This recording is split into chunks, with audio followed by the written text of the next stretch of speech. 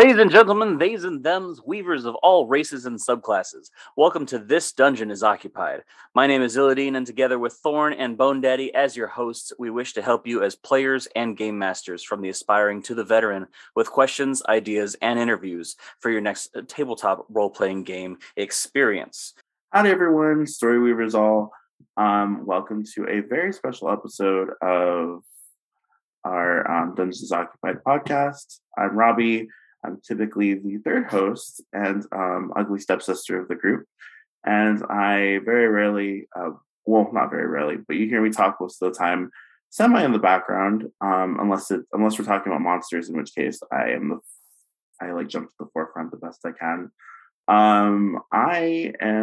We are having a very awesome episode revolving around Pride, since it is Pride Month, and since I am the token gay of the three Musketeers, I've been asked to take over the podcast semi while I talk about some different interesting things about Pride and my experiences with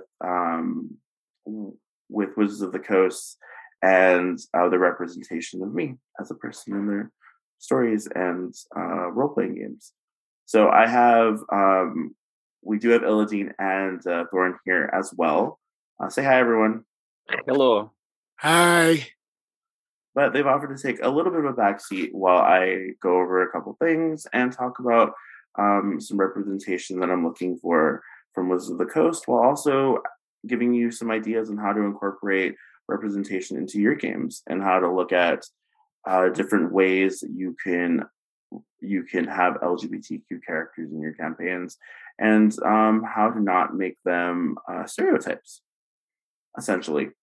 So I guess I should begin with my experience. You know me as Bone Daddy. My name is Robbie, and I am a gay male who's stationed in San Antonio. And so my experience with with representation in Dungeons and Dragons is that I've always played gay characters because I am in fact a gay person. So it's always been my experience to pull from what I know. And I'll either play female or gay characters in Dungeons and Dragons, as well as other role-playing games. And as a dungeon master and story weaver, I tend to incorporate a lot of that into my campaigns. I like to have a lot of representation, represent Pride Month in my games. I like to have different kinds of characters from all aspects and all walks of life in my campaigns. And that's the best way that I can represent myself in my stories, is that when I have those types of, I pull from my experience and I have those type of characters in my game, whether it's a shopkeeper with a husband, or it is a essential part of my game, such as a god or a goddess that represents some part of the experience of what it is to be LGBTQ. And so with my games, I like to incorporate a variety of different, one of my biggest things with my campaigns is I'll just start from the beginning. One of the biggest things for my campaigns is I like to have things unfold naturally in my stories. So I'm not big on telling you. I'm big on showing you. So I like to have, instead of coming out with an NPC is gay or bi, I like to incorporate it into the story itself and kind of weave it in as subtly as possible, so that way you pick up on that subtlety and you see the character as more than just that gay character or that bi character in my campaign. And that's, on top of that, it's part of my world building as well. I like to, when I build worlds, I don't just build them where they're a utopia for everybody on who lives in my campaign. I like to show different struggles. Like, for example, one of my recent campaigns, I had the struggle between Tabaxis and Leonins, who are essentially the same race in that I have them the same race in my campaign. And I took that experience to show racial differences in my stories. And so that was one of the underlying story points of my campaign, and it was to showcase things going on in the world today.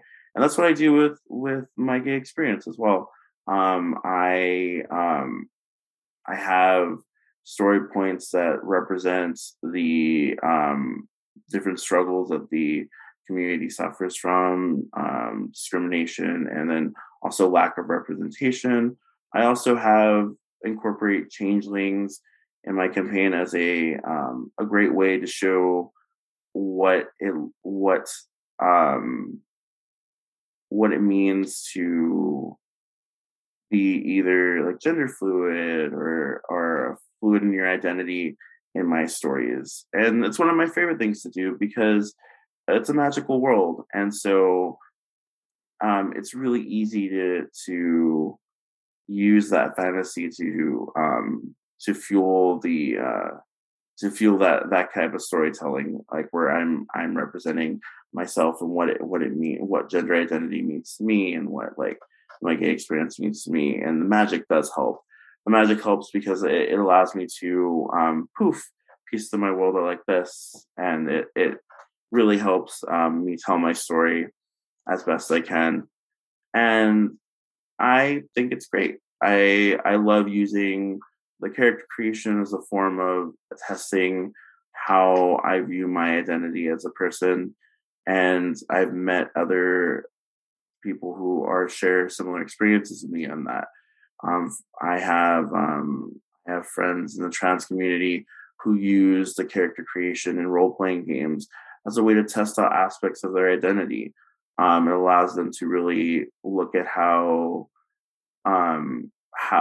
they perceive themselves and how they want to present themselves to others, and then showcase it in a smaller sphere. And especially in like a role playing game, they can change all aspects of themselves. And as a story weaver, it's important to understand that, because you're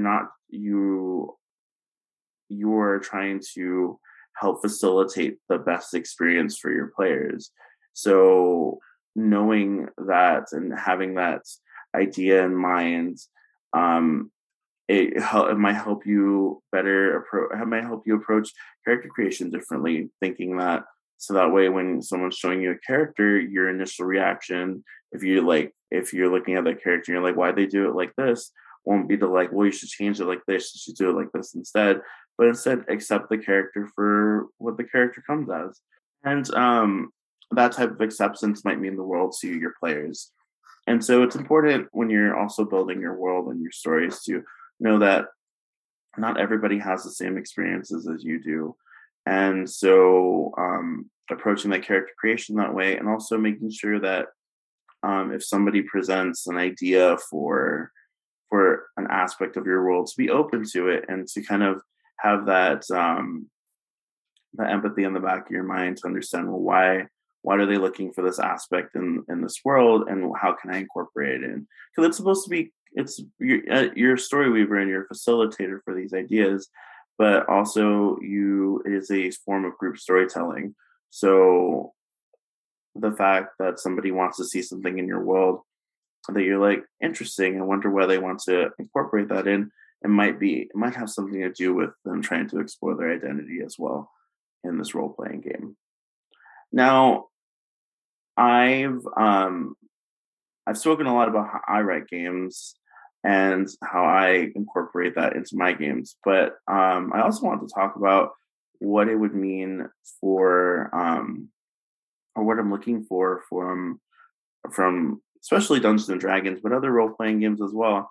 And mostly what I'm looking for is more variety on authors, like those who write modules and stuff, more queer authors, more female authors, more just showing a diverse set of ideas and different stories that are on the mainstream right now.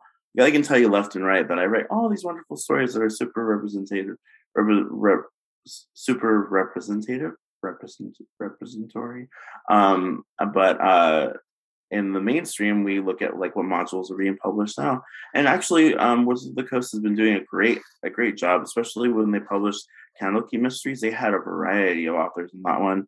And on top of that, while introducing like battle wheelchairs, which is great for people with disabilities. So like if they want to play a character that represented themselves in the game, there's like different ways to present that in stories. And it's also part of the mainstream canon, which is fantastic. Things like that. Stories that also stories that incorporate different ideas and walks of life. Like, for example, a pacifist idea with the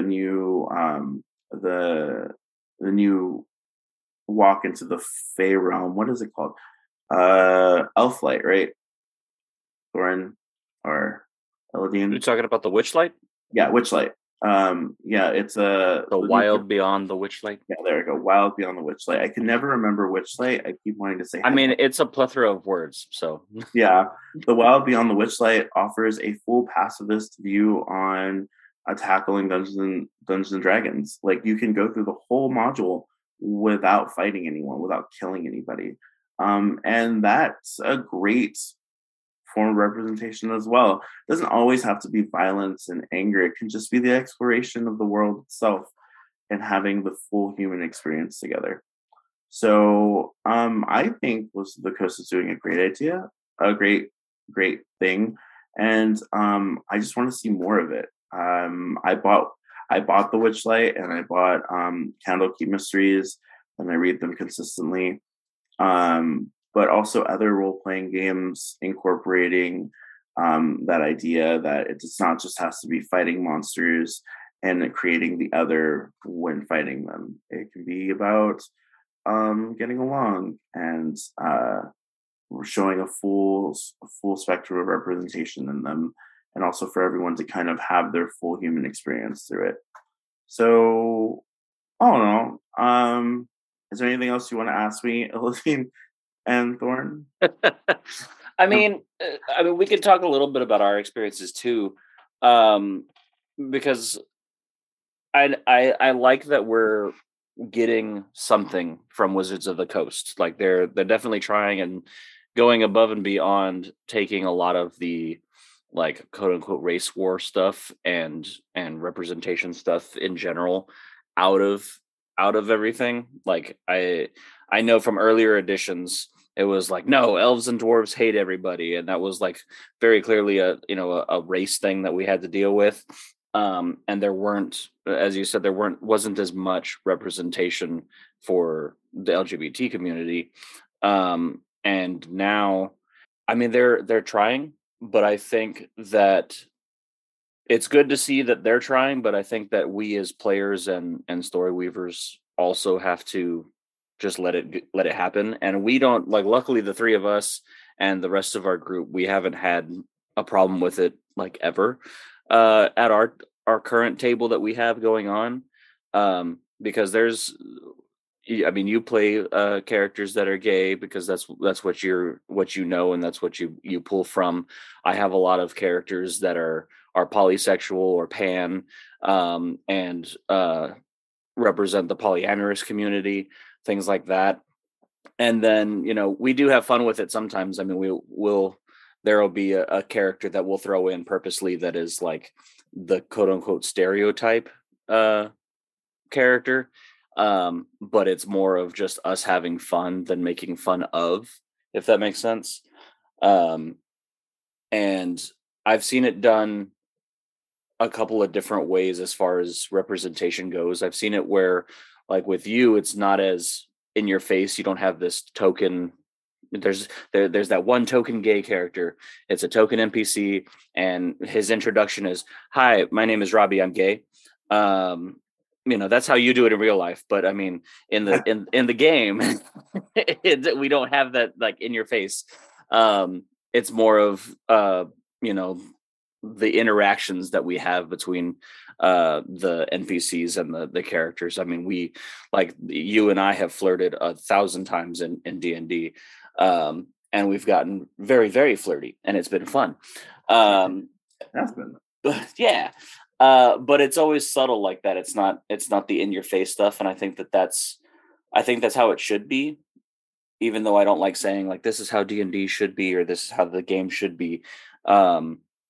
It's just that that's our life. This is who we are. So why are we hiding it? Why are we keeping it from a game that we enjoy? Or we just throw it in because it's there? That it doesn't affect the game at all. Thorn, do you have something?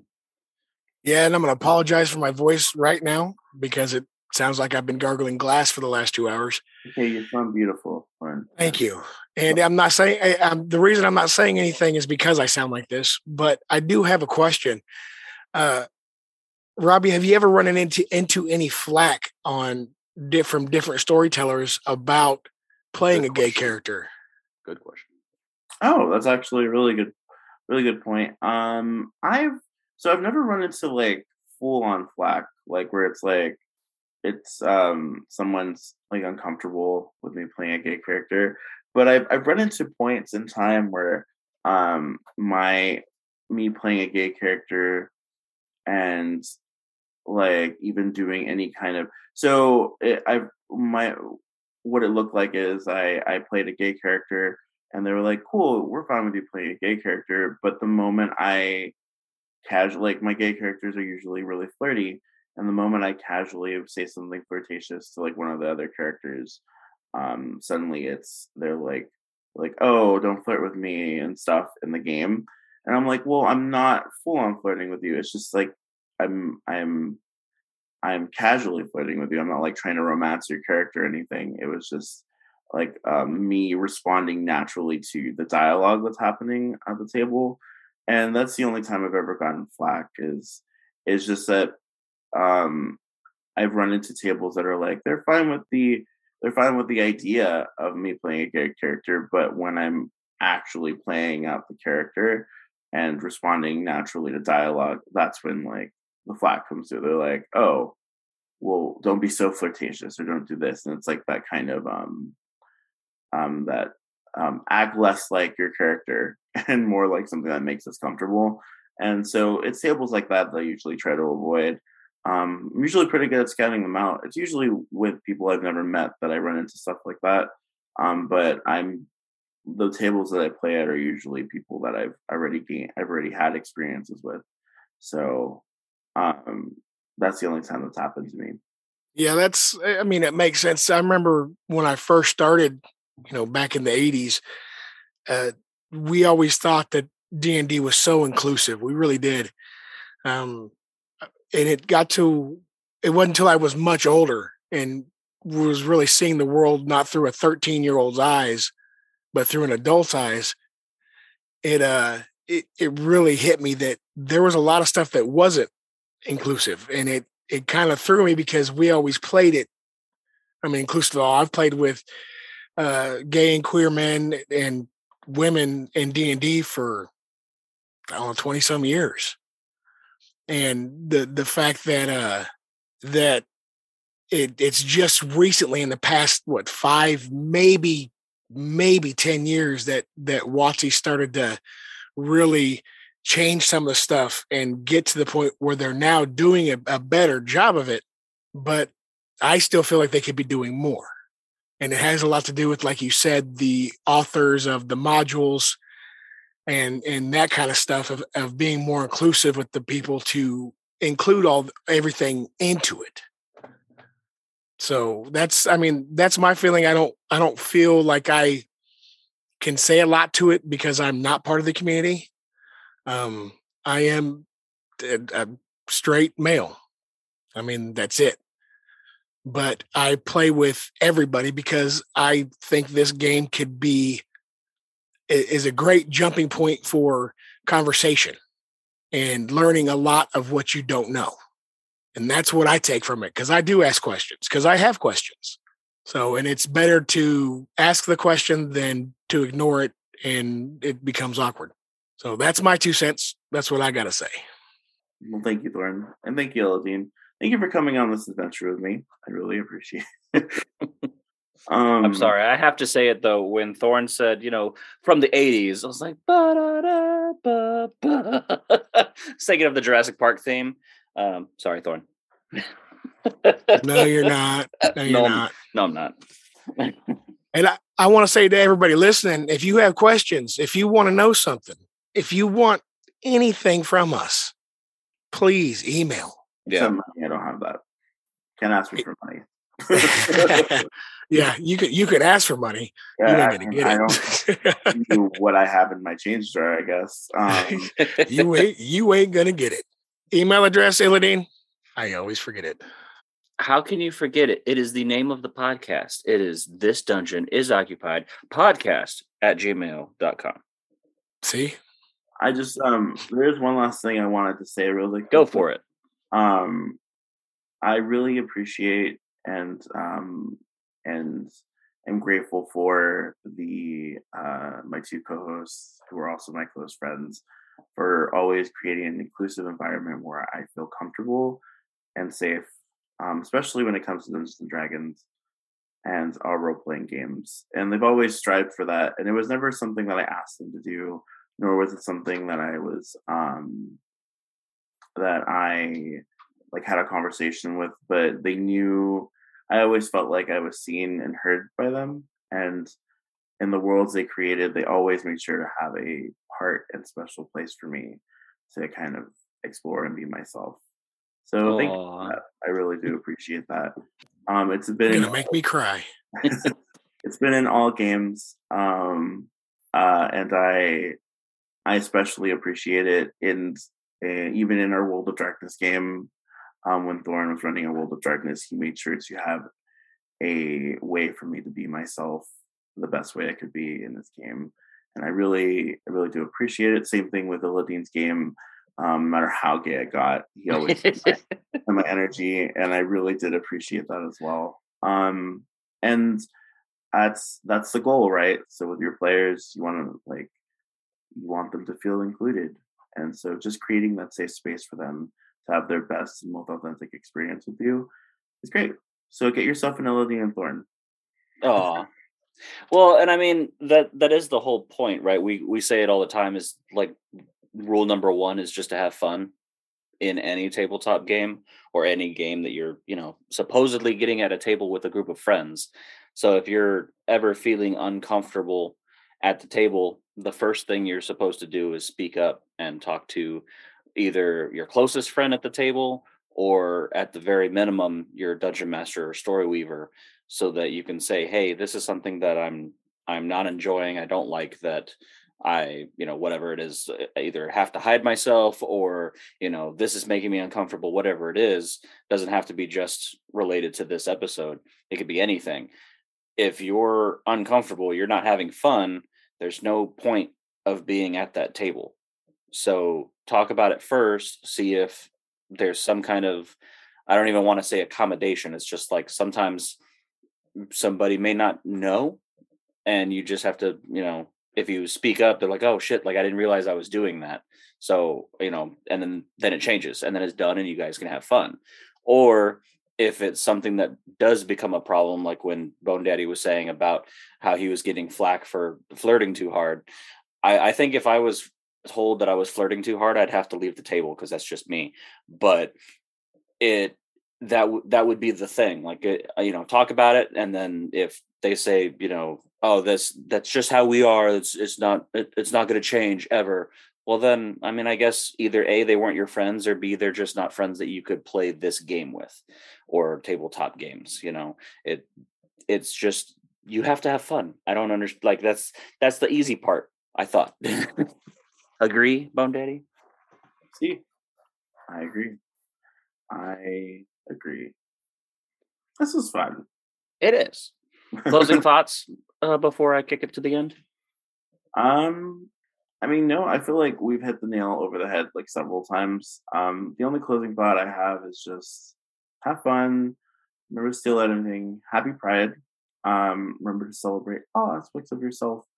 And just, it's not worth it if you can't be your authentic self. So you have a good one. Snaps all around. And remember, guys, always check your dungeons, because this dungeon is occupied. What's up, Weavers of the Realm? As always, thanks for listening, and we hope you enjoyed this episode.